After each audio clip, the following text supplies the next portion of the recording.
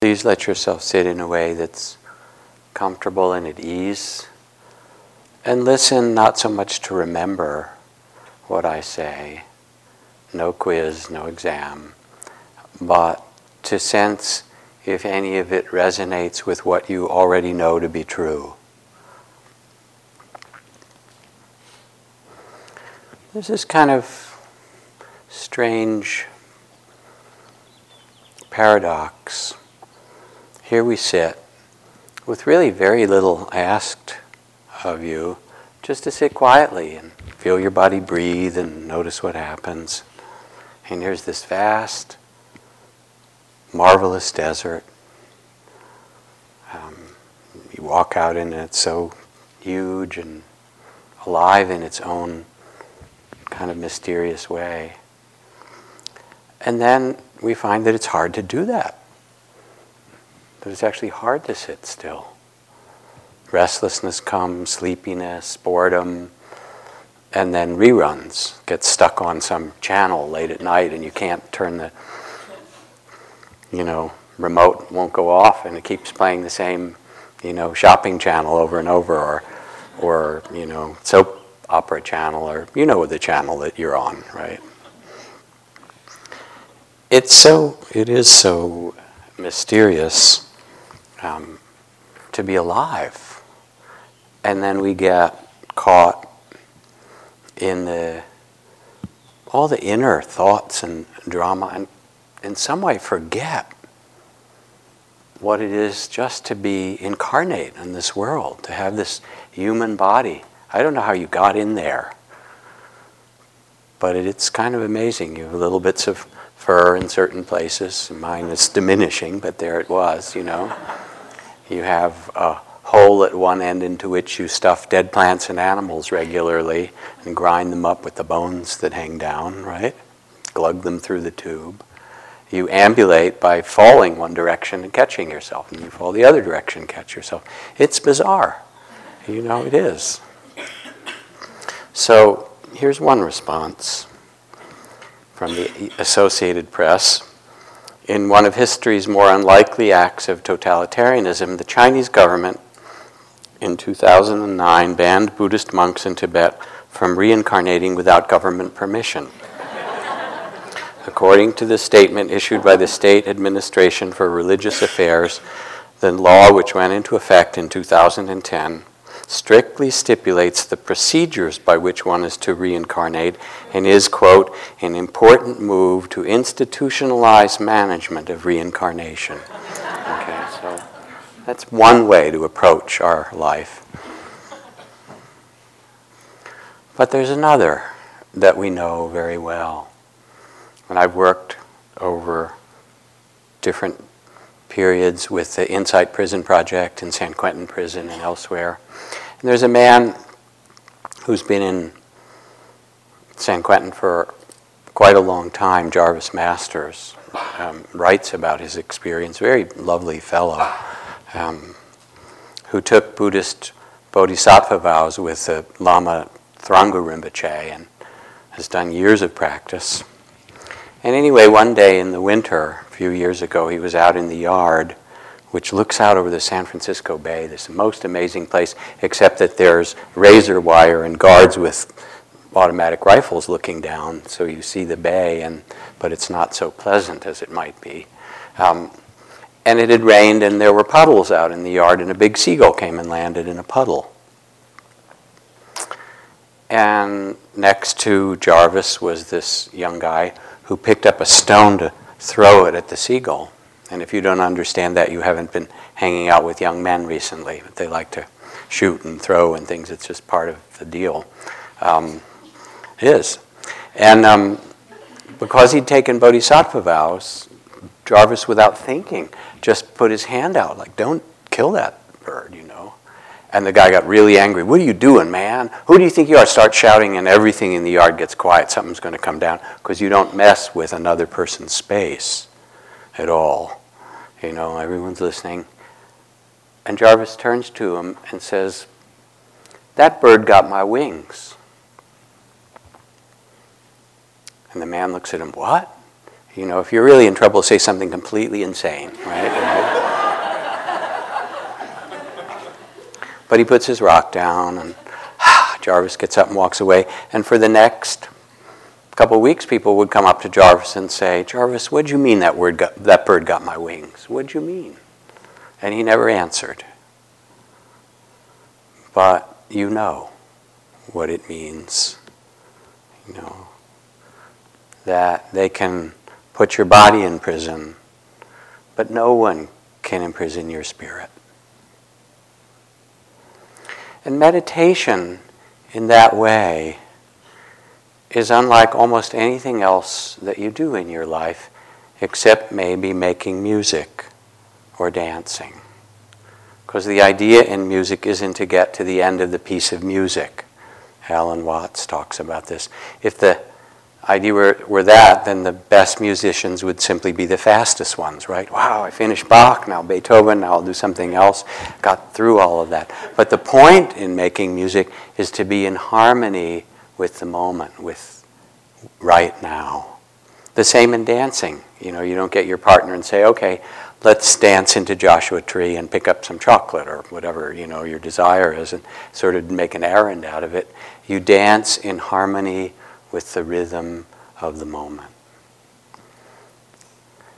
And in that way, although we're using the breath as awareness of breath as a way to begin for the first couple of days, and then we'll open up the mindfulness to include body sensations and feelings, emotions, thoughts, and so forth.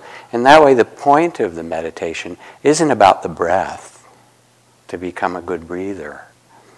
And it's especially important for those of you who've practiced for a long time, as well as those who are new. Nor is it about sitting or walking, per se. These are the outer forms that we use to open the space of awareness and presence or compassion that is free no matter what. As Jarvis says, that bird got my wings. You have this freedom that is always here and now. And we get caught in all kinds of ways, but in a moment we can come back and rest with a certain graciousness here in this mysterious human incarnation, with its pains and pleasures and gain and loss and joy and sorrow. Anybody not have that? Just checking, right? And we've all tasted this freedom. It's not foreign to us. Moments listening to music or walking in the mountains or making love or out in the desert or on the rim of the Grand Canyon or just lying out and looking at the night sky. One of my favorite things is to lie out in the grass when it's a clear night and the stars are really clear. And instead of looking up at the sky, pretend that I'm looking down into space. Because you are really, you know, and the earth is kind of holding you like a magnet on it, and you're looking down into endless space, and it's kind of feels wild, you know. But it is. It is.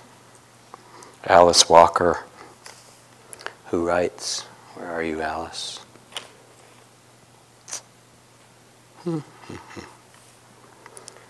Well, she wrote, she said, one day, when I was sitting there like a motherless child, which I was, it came to me, that feeling of being a part of everything. And I knew if I cut a tree, my arm would bleed. And I laugh and I cried and I run all around the house. In fact, when it happened, you just can't miss it. And we know this. We know the sense of graciousness, even the moments of perfection of the world with its tragedy and its unbearable beauty woven together, the moments of silence and love. And to meditate is an invitation to come to this awakening, this Buddha nature, that sees the world with the eyes and the heart of a Buddha that you are. Now there's a kind of a paradox in this. Zen Master Suzuki Roshi puts it this way, speaking of perfection, of being present for things just the way they are. He said, you're perfect just the way you are. Which to have your Zen master look at you and all the struggles you do in your meditation, say you're perfect just the way you are, and there's like a great relief. And then he added, of course there is room for improvement, and this is the paradox of being human, that who we are, O nobly born, begin the Buddhist texts, O you who are the sons and daughters of the awakened ones, remember your dignity, your nobility, your freedom. And yet, there's room for improvement. And the improvement isn't like a self-improvement game, going to the gym or to therapy or, all the other things that you do, which are fine and they're very helpful, and jogging and whatever.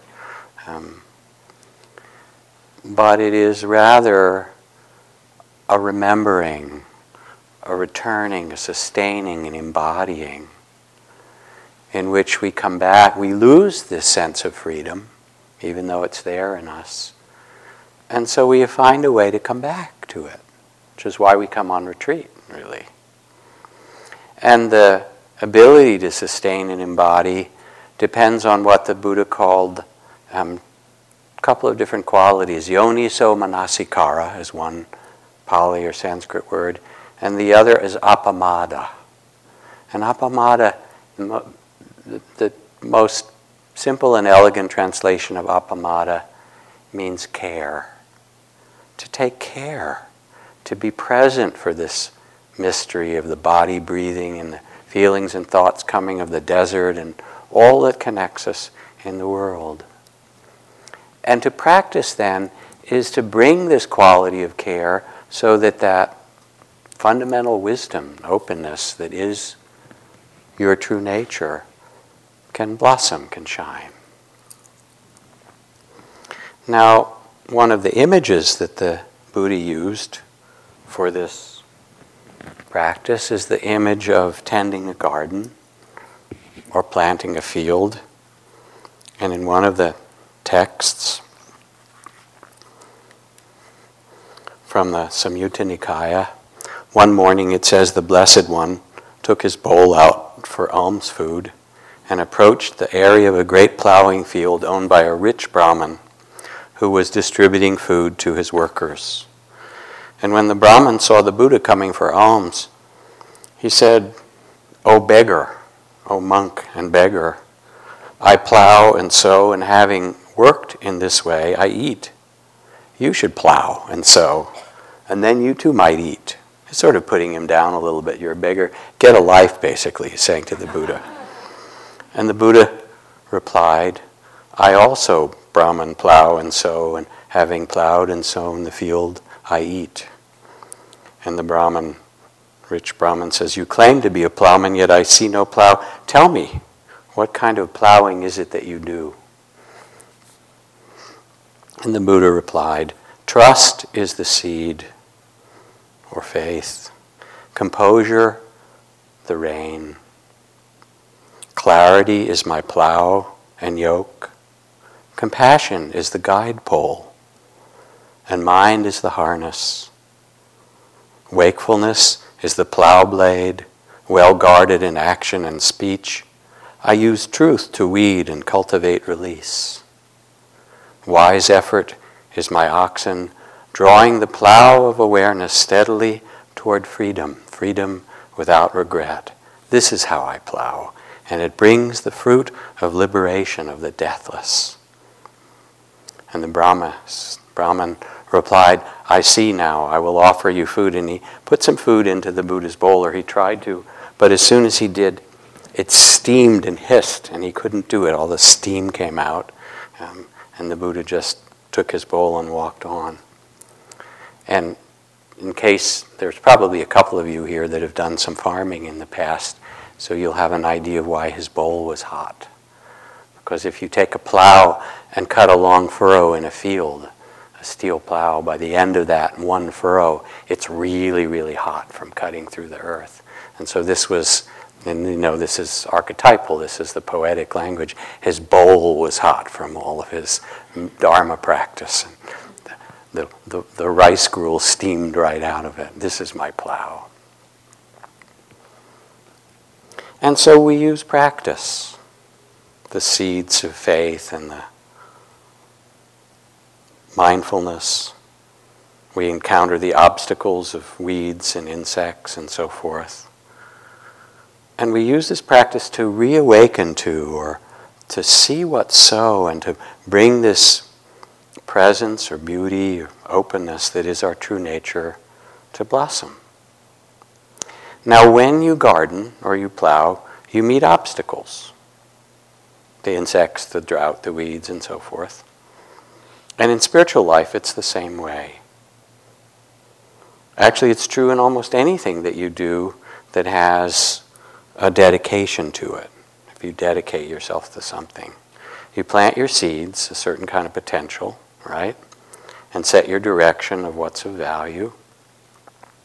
But in business, you start a business and then sometimes there's not enough capital, or a key employee quits, or the market changes, or the supplier gets bought up, or the competition gets stiffer,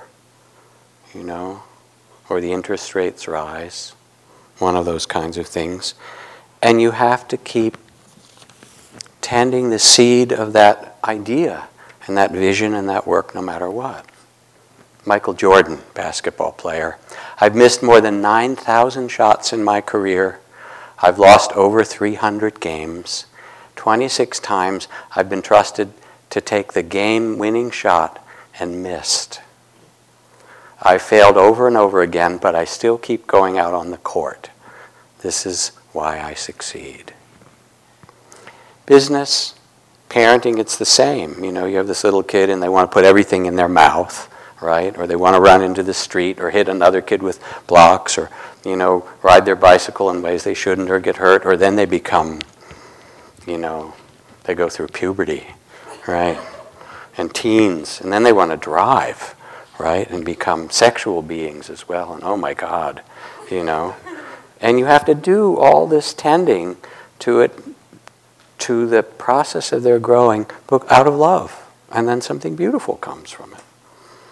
In good moments, Or social change, it's the same thing. You dedicate yourself to justice, to the healing of racism, or the ending of war, or some social condition where people are hurt or hungry, to right injustice. And as you do, you keep encountering different obstacles. Thomas Merton, Christian mystic, writes, "Do not depend on the hope of results. You may have to face the fact that your work will be apparently worthless and achieve no result at all, if not perhaps bring about its opposite. As you understand this idea, you start more and more to concentrate not on the results, but on the value, the rightness, and the truth of the work itself." And so you practice in this way, dedicating yourself to what you know to be true, to be present, whether it's in love, in relationship to the earth. And here you are, you sit down, you mind your own business, right? You're just trying to be aware for a moment. It takes a lot of patience and compassion, because the mind is the untrained puppy. The body has all its tensions. You sit and trying to be quiet and your shoulders get tight and your jaw hurts and your back. You know why that happens? Because you've been running around so much, and each time there's conflict, it gets stored in the body, and you sit quietly and the body says, "Hey, remember me?" And you feel it all. Or as someone said, you get sleepy.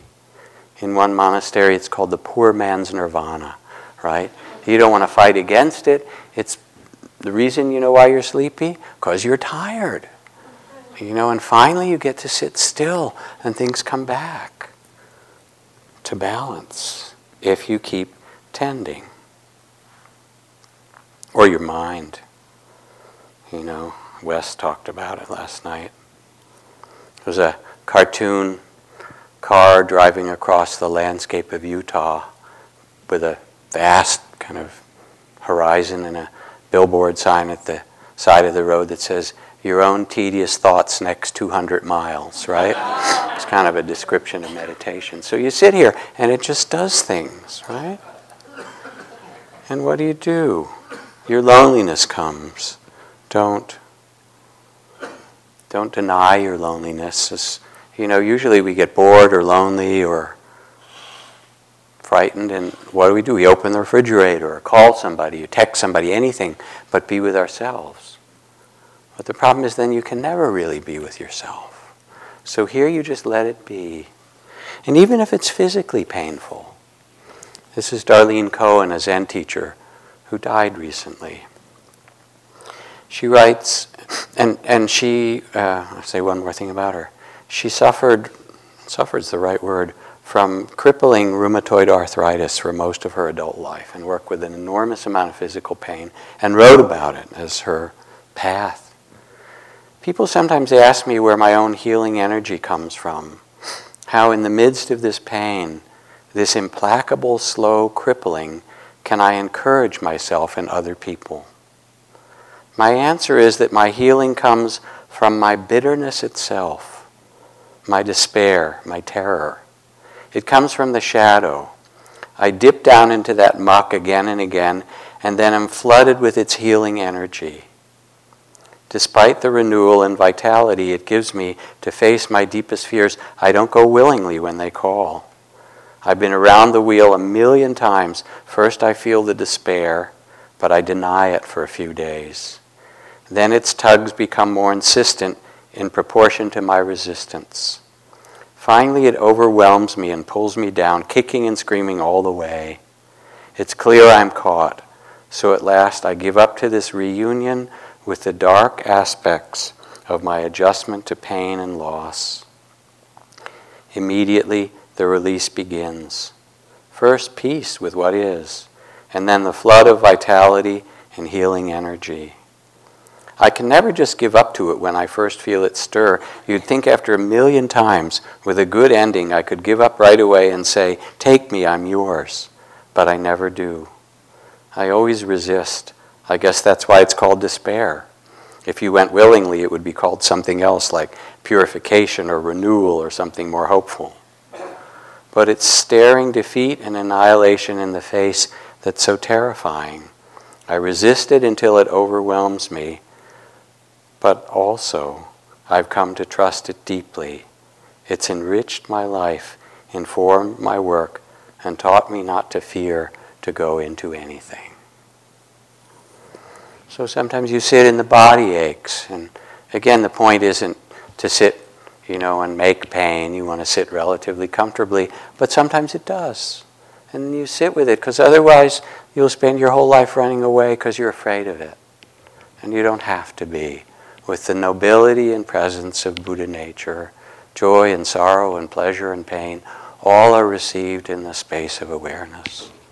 And you begin to trust the space of mindfulness itself.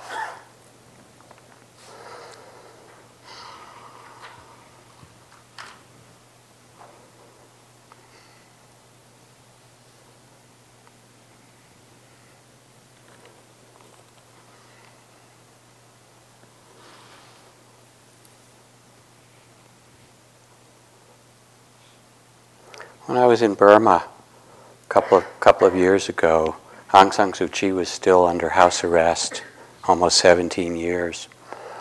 No one would talk about her. It was too dangerous. We went, this whole group of people, activists, bringing money for schools and clinics. When we were told from the beginning, do not mention her name, do not say anything political, because you will put the people that we meet and work with in jeopardy of being imprisoned and tortured. But one day I was riding a taxi in Rangoon, and I saw that on the visor of the taxi and the inside was an Obama bumper sticker, Obama 08. And I thought, maybe this guy's cool, we'll see, So I started to talk to him a little about Obama, which was a big thing in the world at that point. And then I said, now let me ask you something. I've been here for weeks, and I haven't heard a single person utter the name of Aung San Suu Kyi. Has she been forgotten? And his eyes got really wide and frightened when I said her name. Like he had to make sure the car wasn't bugged, someone wasn't there. I said, it's okay. I really respect her. And then he turned, it was a stoplight, and he said, never, put his hand across his mouth, never say her name. Never hear put his hand on his heart, but always here. And here's this little woman who's just my age, 65, 66, who could leave Burma at any time, but if she did, they'd never let her back in. She couldn't go to be with her husband when he died of cancer, or her kids graduated college. And she stays there, and she says to the generals, I will not go. I will not go, and I will not hate you. But I'm here, and I represent she was elected as the leader of Burma. I'm here, I represent the people of Burma. I will not leave, and I will not hate you. And for all those years, it's as if her light, the seed that she carries, resonates with, illuminates the hearts of 50 million people who are oppressed and suffering in Burma. The seeds we carry are really beautiful, good seeds. And you can trust them. You can trust them, plant them, tend them, allow them to open, O nobly born. Now the idea in practice is not to get too idealistic about it, not to make the perfect house and garden kind of garden. It doesn't happen. Did you notice today in your meditation? You might have some ideas of how it's supposed to be. Like this mother who was taking her child to kindergarten. She's a doctor. Going off to her medical practice, she had her physician's bag there, and 5-year-old daughter in a car seat in the front. And her daughter took out the stethoscope to play with it, put it in her ears and was playing with it. And Mom was driving along thinking, oh, how cute, she's playing doctor. Maybe when she grows up, she'll go to medical school too. She'll be a family physician like me. And all those, kind of parental thoughts that we have at times. And then the daughter took the listening end of the stethoscope up to her mouth and said, welcome to McDonald's. May I take your order, please? I mean, we have so many ideas about how it's supposed to be. When I read Shambhala Sun or Tricycle, I wonder who these people are. They admit to occasional thoughts, but it seems like they're all getting enlightened, or at least able to dwell in open space constantly. Or those yoga journal people where everyone is thin, composed, and bends in all directions. Or Fortune, where everyone's a millionaire, a captain of success. So where, I ask, is the magazine for failure? For 30 years of falling and only later recalling, oh yes, be here now. For the continual recovering from the storm, the endless repairing of broken sails. For this thick and heavy middle-aged body barely bending. For the immense gratitude in meeting once again next week's payroll, next month's rent. And so the point isn't to make some notion of perfection and get really idealistic about how it's supposed to be. It is the way it is. Your body is the way your body is. The heart is the way the heart is. The tears come because you've been so busy you haven't had time to feel the longing or the grief that you carry, or the love that hasn't been expressed. The thoughts, the river of thoughts, the mind secretes thoughts like the salivary gland secretes saliva. It's just what it does. And the point isn't to stop it, but to know what is so now, and then not to be so lost in it. Oh, this is just the mind doing its thing. Not to be idealistic, and not in some way to try and make something happen, but to rest in the present and say, here's the breath. The breath just helps you to get a little bit present. Here's the arising of feelings, thoughts, sensations. And as we will teach you, as we open the field of mindfulness, you can name them gently. You can, as if to bow to them, you can acknowledge them. Oh, here's sadness. Sad, sad. And this is happiness. Oh, happy, happy. Here's fear. Fear, fear. Uh-oh. I hate fear. Okay, hating, hating. it's going to get worse. I know it is. Oh, terror, terror. What am I going to do? I'm going to die. Dying, dying. Okay, let me see what that's like. Dying, dying. Right? I did that really well. Oh, pride, pride. Look at that, Then the next breath. And you start to sit like the Buddha and just say, yes, this is what the mind does. This is what the heart does.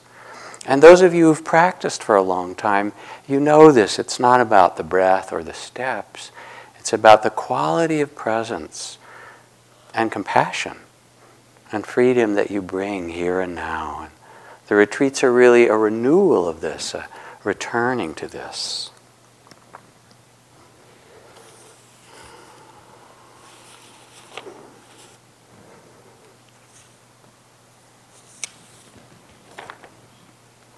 I wouldn't coax the plant if I were you. Such watchful nurturing may do it harm. Let the soil rest from too much digging and wait until it's dry before you water it. The leaf's inclined to find its own direction. Give it a chance to seek sunlight for itself. Much growth is stunted by too careful prodding, too eager tenderness. The things we love, we also have to learn to leave alone. So it's not like fiddling with your meditation and trying to make something happen, but again and again coming to rest in the reality of the present, in the space of awareness that feels the breath, or says, what is now? Busyness of mind, quiet mind, open heart, closed heart. One thing isn't better than another.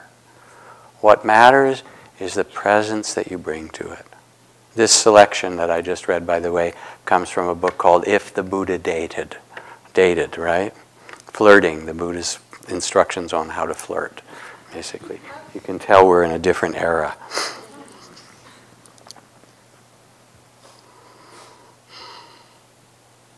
And as you sit, you start to see the different stories that the mind tells. The stories of fear and anxiety. Remember what Mark Twain said, my life has been filled with terrible misfortunes, most of which never happened, right? You get all those stories. The kinds of judgment. Some of us are so judgmental, they wouldn't put us on the bench in a civilized country.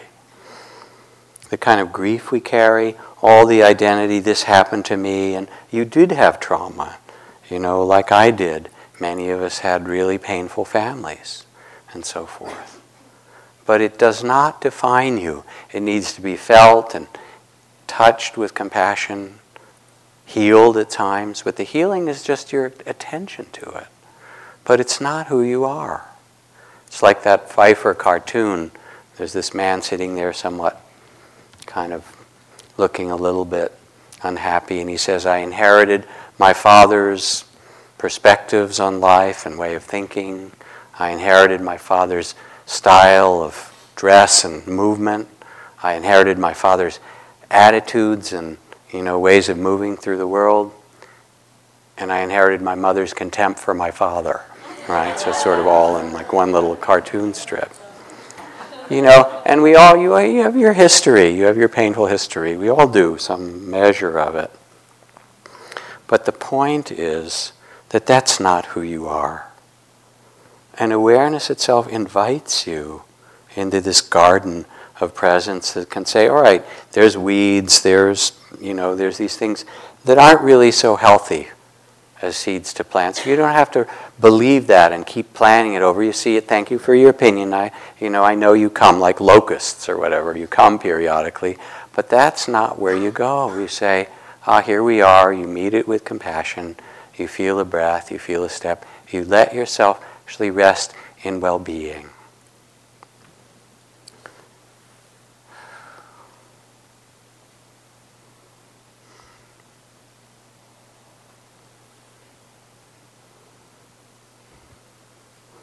And one of the things that happens as you sit and let yourself tend the breath, the body, all that arises with this kind attention, let yourself acknowledge the joys and sorrows, the anger, the love, all that you carry, is somehow you become bigger. You're not that small, frightened sense of self so much. And it doesn't change you alone, but actually it changes the world around you. It changes your relation to the world. James Baldwin writes, I imagine one of the reasons that people cling to their hate and prejudice so stubbornly is they sense that once hate is gone, they will be forced to deal with their own pain. And so if we can't bear our own life, our fears, the insecurity that's a part of incarnation, it's not, we're vulnerable, we are insecure. If we can't find the wisdom of insecurity, then we blame somebody else, the Muslims, the communists, the immigrants, the gays. You know how this happens.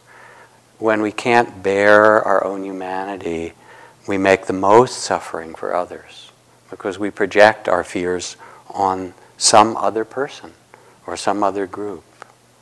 And so there's both a dignity and there's a kind of radical courage to sit with your life, with its beauty and its pain, and say, yes, this is the experience of incarnation. And to sit as the Buddha and know what arises and tend it, appamada, with presence and care. Now as you do, the mind will come in and tell you all kinds of stories and analyze how you're doing. You're doing right, you're not doing right, you should do this, you shouldn't do that, and so forth, and how meditation should go or how your life should go. You know how it tells stories. Don't put too much stock in the stories. A lot of them, dare I say almost all of them, are half-truths at best. Especially the descriptions we have of ourselves. I mean, who do you think you are? You know, who you think you are is not who you are. Who you really are. This knowing, this awareness that's timeless. And then we get in what's called the small sense of self, the body of fear. So one woman left a retreat here some time back and went down to Palm Springs Airport to fly home after 10 days. She was pretty quiet, went through the airport nicely and went into the little airport shop and got a bag of some cookies to take on the plane, and then sat down in the boarding area.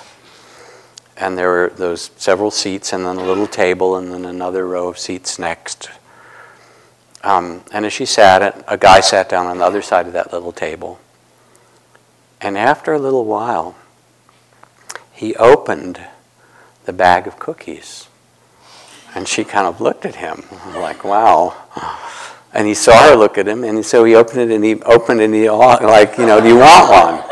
So, okay, this guy's kind of a little out there, but she took a cookie, and then he took one, and he ate it, and one another, and there were like 6 or 8 cookies in there, and they gradually got down to the last cookie. You want this? So, okay. I thought that was really, really weird, right?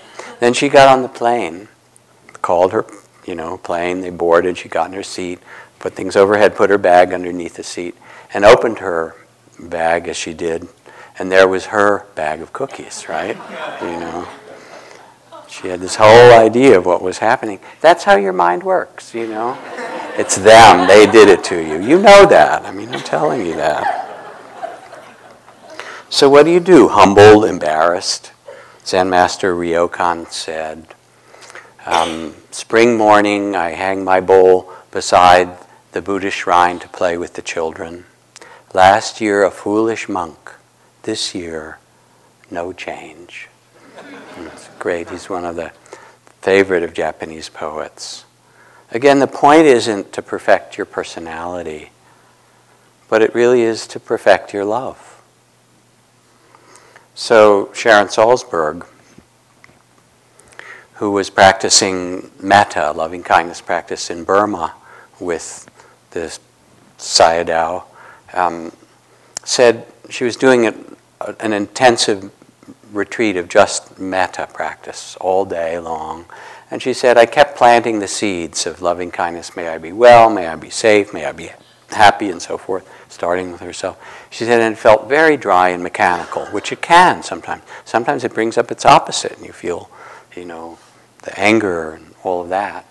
She said, it just felt so dry and mechanical, and my teacher just said, keep doing it. Just keep planting the seeds over and over and see what happens. And on, not much happened day after day. After quite a number of days, she sees herself as not particularly graceful. And in her room, one day she had her lunch plate and teacup, and she kind of tripped, and the whole thing fell on the floor, and the plate shattered, and the cup. And she could hear her mind go, you klutz, kind of very judgmental. You klutz, I love you. I said, oh, it works. Took a while, but it works. It works. You plant the seeds. And as you plant the seeds, as you tend with care the possibility of being present with love and openness, this which is who you are unfolds and it opens. And it's quite trustworthy. The poet Pablo Neruda writes, you can pick all the flowers, but you can't stop the spring. And you do it over and over again, not in order so much to get something, but just to trust that this moment where we are in the present, by bringing a care or attention, something beautiful will unfold from this. A man wrote to the IRS recently, I haven't been able to sleep knowing that I cheated on my taxes in 2009. Since I failed to fully disclose my earnings on my return, I've enclosed a cashier's check for $2,000. If I still can't sleep, I'll send the rest. Right? This is how it works. You plant seeds a little by little, and things open, and you say you do a little forgiveness practice. I sort of forgive you, maybe a little bit, and then the next time you do a little bit more, and a little bit more. And you begin to trust that coming back to where you always are, the reality of the present, again and again, you begin to inhabit the space of awareness, and the sense of your freedom grows. As a new practitioner or as an experienced practitioner, when you come back after some years of practice, yes, you can deepen, you can learn new things, and it's a beautiful thing in retreat. But more than anything, it's kind of a refreshment. It's come back to something that you know is healing and awakening and really beautiful for the body and heart, purifying. And it's so mysterious. We're connected in such deep and mysterious ways. The Dhammapada, the verse from the Buddha, when a traveler at last comes home from a far journey, with what gladness their family and friends receive them. Even so shall your good deeds, the seeds that you plant, welcome you like friends. And with what rejoicing, here and now, and in any time, in every time. So you begin to trust, and you tend the seeds in a beautiful way. Kathy Sneed, quite amazing woman, she started the Prison Garden Project in the San Francisco County Prison, which used to have a big prison farm in the old days, but all that was moribund. And she went in and she saw all these people in our insane prison system where we have millions of people locked up behind bars for years and years. And they're basically, you get born in the wrong neighborhood or you're the wrong skin color, and you're likely headed to prison. These racist poverty prisons, and it's a great tragedy. So she said, I have to do something. And so she got volunteers and started this prison project and got seeds and got garden tools and so forth. And after a year, some of the most kind of hardened and tough guys in there, all their focus was my row, my plot in the garden. Don't step on my babies. These big tattooed guys who would, look like really scary and been in all kinds of fights and things like that. Take care of my babies. I've got to go back. They so loved their garden because it was something that they could care for, something that needed them, that gave them a reason and a dignity and a place to care for something outside them. that when they got out, they'd commit certain crimes again just to go back in and take care of their garden. They want to go back in. Then she needed to start the garden project outside too, which she did, so to kind of stop that cycle. So you dedicate yourself to come back here and now to the awareness of the present, from how it's supposed to be or how it was and so forth, as you sit, as you walk. There's a woman at a retreat at IMS in the East Coast Center when I was teaching who complained about the walking meditation. She liked sitting. Sitting, she got sort of quiet after a while. Walking was just never worked for her. She said, I just can't do it. I get restless, I get frustrated, and I can't do it. And so I said, well, walk slower, walk faster. Didn't work. Close your eyes, take a few steps, try in the desert. Take a few steps with your eyes closed, just to feel from the inside, then open them, right? Not a long way, Helped a tiny bit. I still hate it. Can't walk, hate it, So I gave her different things to try. Didn't work. I said, all right, there's one more thing you can do. Don't sit. Walk for a whole day. You'll learn how to walk. She bargained. How about half a day? Okay, so we did. Then she left me this note. Dear Jack, long walking meditation, all morning, assignment completed, thank you. Now I can meditate while moving. I thought I might discover why I've been so resistant, but circumstances taught me much more. I chose to walk in the annex walking room because it's small, beautiful, and usually quiet. Today, however, it was noisy as hell. There was some guy in there walking like the little engine that could, wearing noisy boots. Well, thought I, surely he'll be gone when the walking period ends. No such luck. This madman pounded his way through an hour and a half non-stop, except when he paused to drink or remove a noisy layer of clothing. I tried metta. Surely he must have a lot of pain to be so driven. Then I realized that I wanted to kill the SOB. I stood there and noting, hating. Then I just stood in the middle of the room and cried, the ocean of tears. Finally, I got to the point where I realized whatever problem he had was his, not mine. And after that, I got quiet, and he was just sound. And so I walked and breathed, and he paced and pounded, and pretty soon it was all the same to me, his noise, my breath, the movement of my body. And after an hour and a half, he left. And then it was incredibly quiet, which was different, but not as much better as I would have expected, mostly just different. Thank you. I think I've learned something from this walking.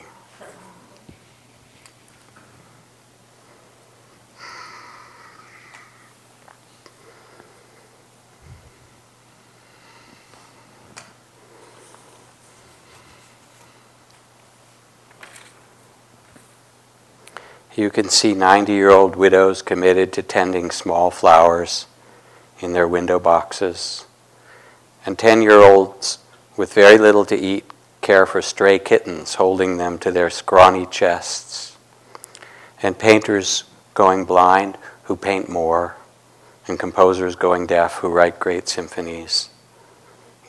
This life is given to you, and what's asked is your tending, your appamada, your care, your presence for this very life, this very moment. Thoreau puts it this way: though I do not believe that a plant will spring up where no seed has been, I have great faith in a seed. Convince me you have a seed there, and I am prepared to expect wonders. So you plant, as the Buddha said in the Plowing Sutra. You plant the seeds of trust and faith, compassion. Let the rain of your kindness come on your practice. Come back again and again to rest in awareness, to know the breath, to hear the sounds of the trucks and the motorcycles go by, playing through the space of awareness. The conditions in this temple are exactly what you need for enlightenment. They're perfect. The conditions of your life are perfect for awakening. They're exactly what you need. You have the sights and sounds. You have the physical experiences of pleasure and pain. You have all the emotions of joy and sorrow. And you have this heart to know and see clearly. You have the great heart of a Buddha within you. And just as the Buddha sat under his tree of enlightenment, you take your seat here, halfway between heaven and earth in this human form, under your tree of enlightenment. And the joys and sorrows present themselves in this great mystery. And you begin to surrender and feel the vastness of it and your connection with it all, the openness of it. There was a story in the newspaper a few years ago about an elephant sanctuary I believe it's in Tennessee, a woman who had a great affection for elephants and wanted to make sure that the elephants that were old and might have been cast out or even killed after they were used in circuses or from zoos would have a place to retire, so to speak. So she bought these hundreds of acres, and now it's grown actually, and invited people from around the country to send her elephants. She went to Africa and learned about elephant tending. And after a few years, she had a herd of 12, 15 elephants, and then an elephant was sent to her from the Baton Rouge Zoo, an old elephant named Shirley, 25, 26 years old, something like that. Sent by, I don't know, truck or train or whatever, got to the elephant sanctuary. And before they released the elephants into the herd, they put them in a holding pen next to the herd.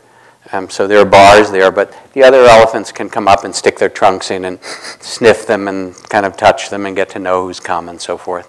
But one elephant in the herd came up to it and started trumpeting and pounding on the bars and and making this huge fuss, and Shirley got all upset and was pounding on the bars, and the woman who started the sanctuary got really upset, like what's wrong and and tried to figure it out and couldn't, and called back to Baton Rouge to the zoo, and with some investigation discovered that Shirley and this other elephant had actually been in the circus together before Shirley went to the zoo 23 years before.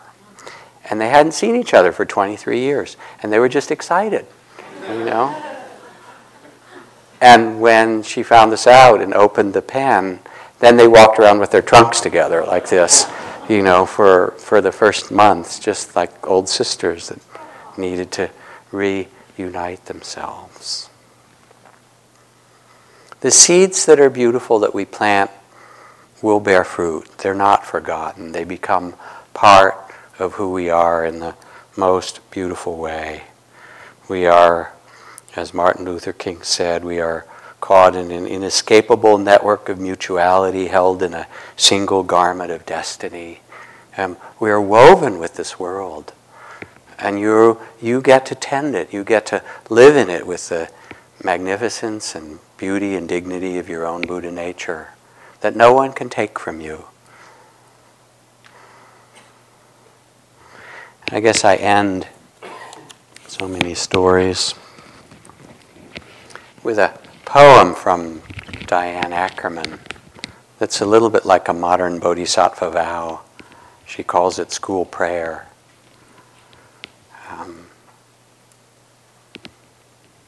And the poets, a whole circle of well-known poets, were asked if there was going to be prayer in the school, what would you want to see the kids,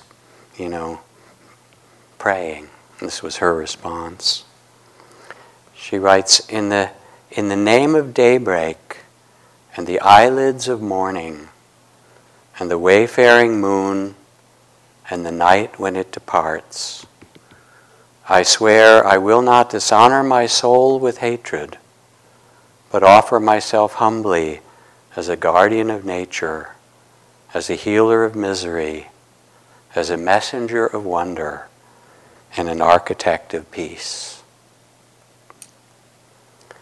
And so sometimes when you sit here It feels like it's just your knee hurts, or your attention is wandering, or you're rerunning some conflict from the past, some difficult conversation, and boredom and doubt comes, what am I doing? What you're doing is a beautiful thing and a magnificent one. You're really coming back to center yourself in your own part of a Buddha, to rest in awareness and freedom, to know that this is your nature and to trust it. And whether you're new on the retreat, it takes a few days. Even if you've been coming for years, it still takes a few days. It just takes its own time.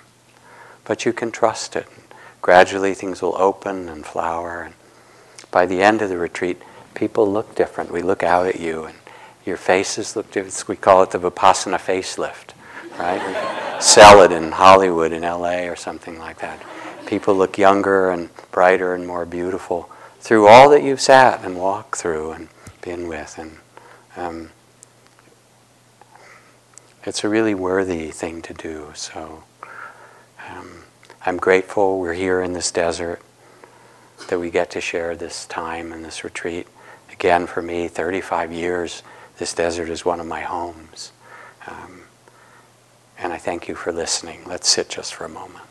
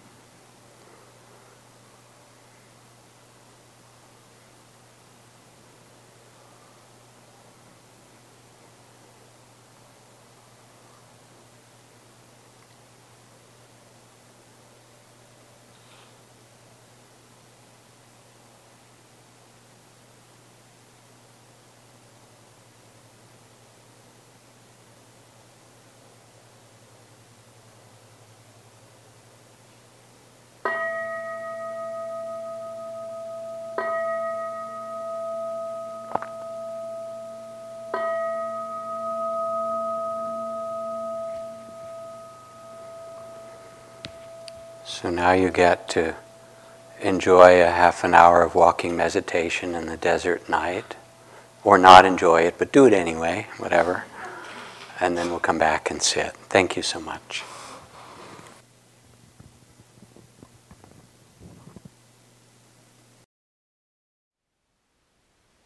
Thank you for listening.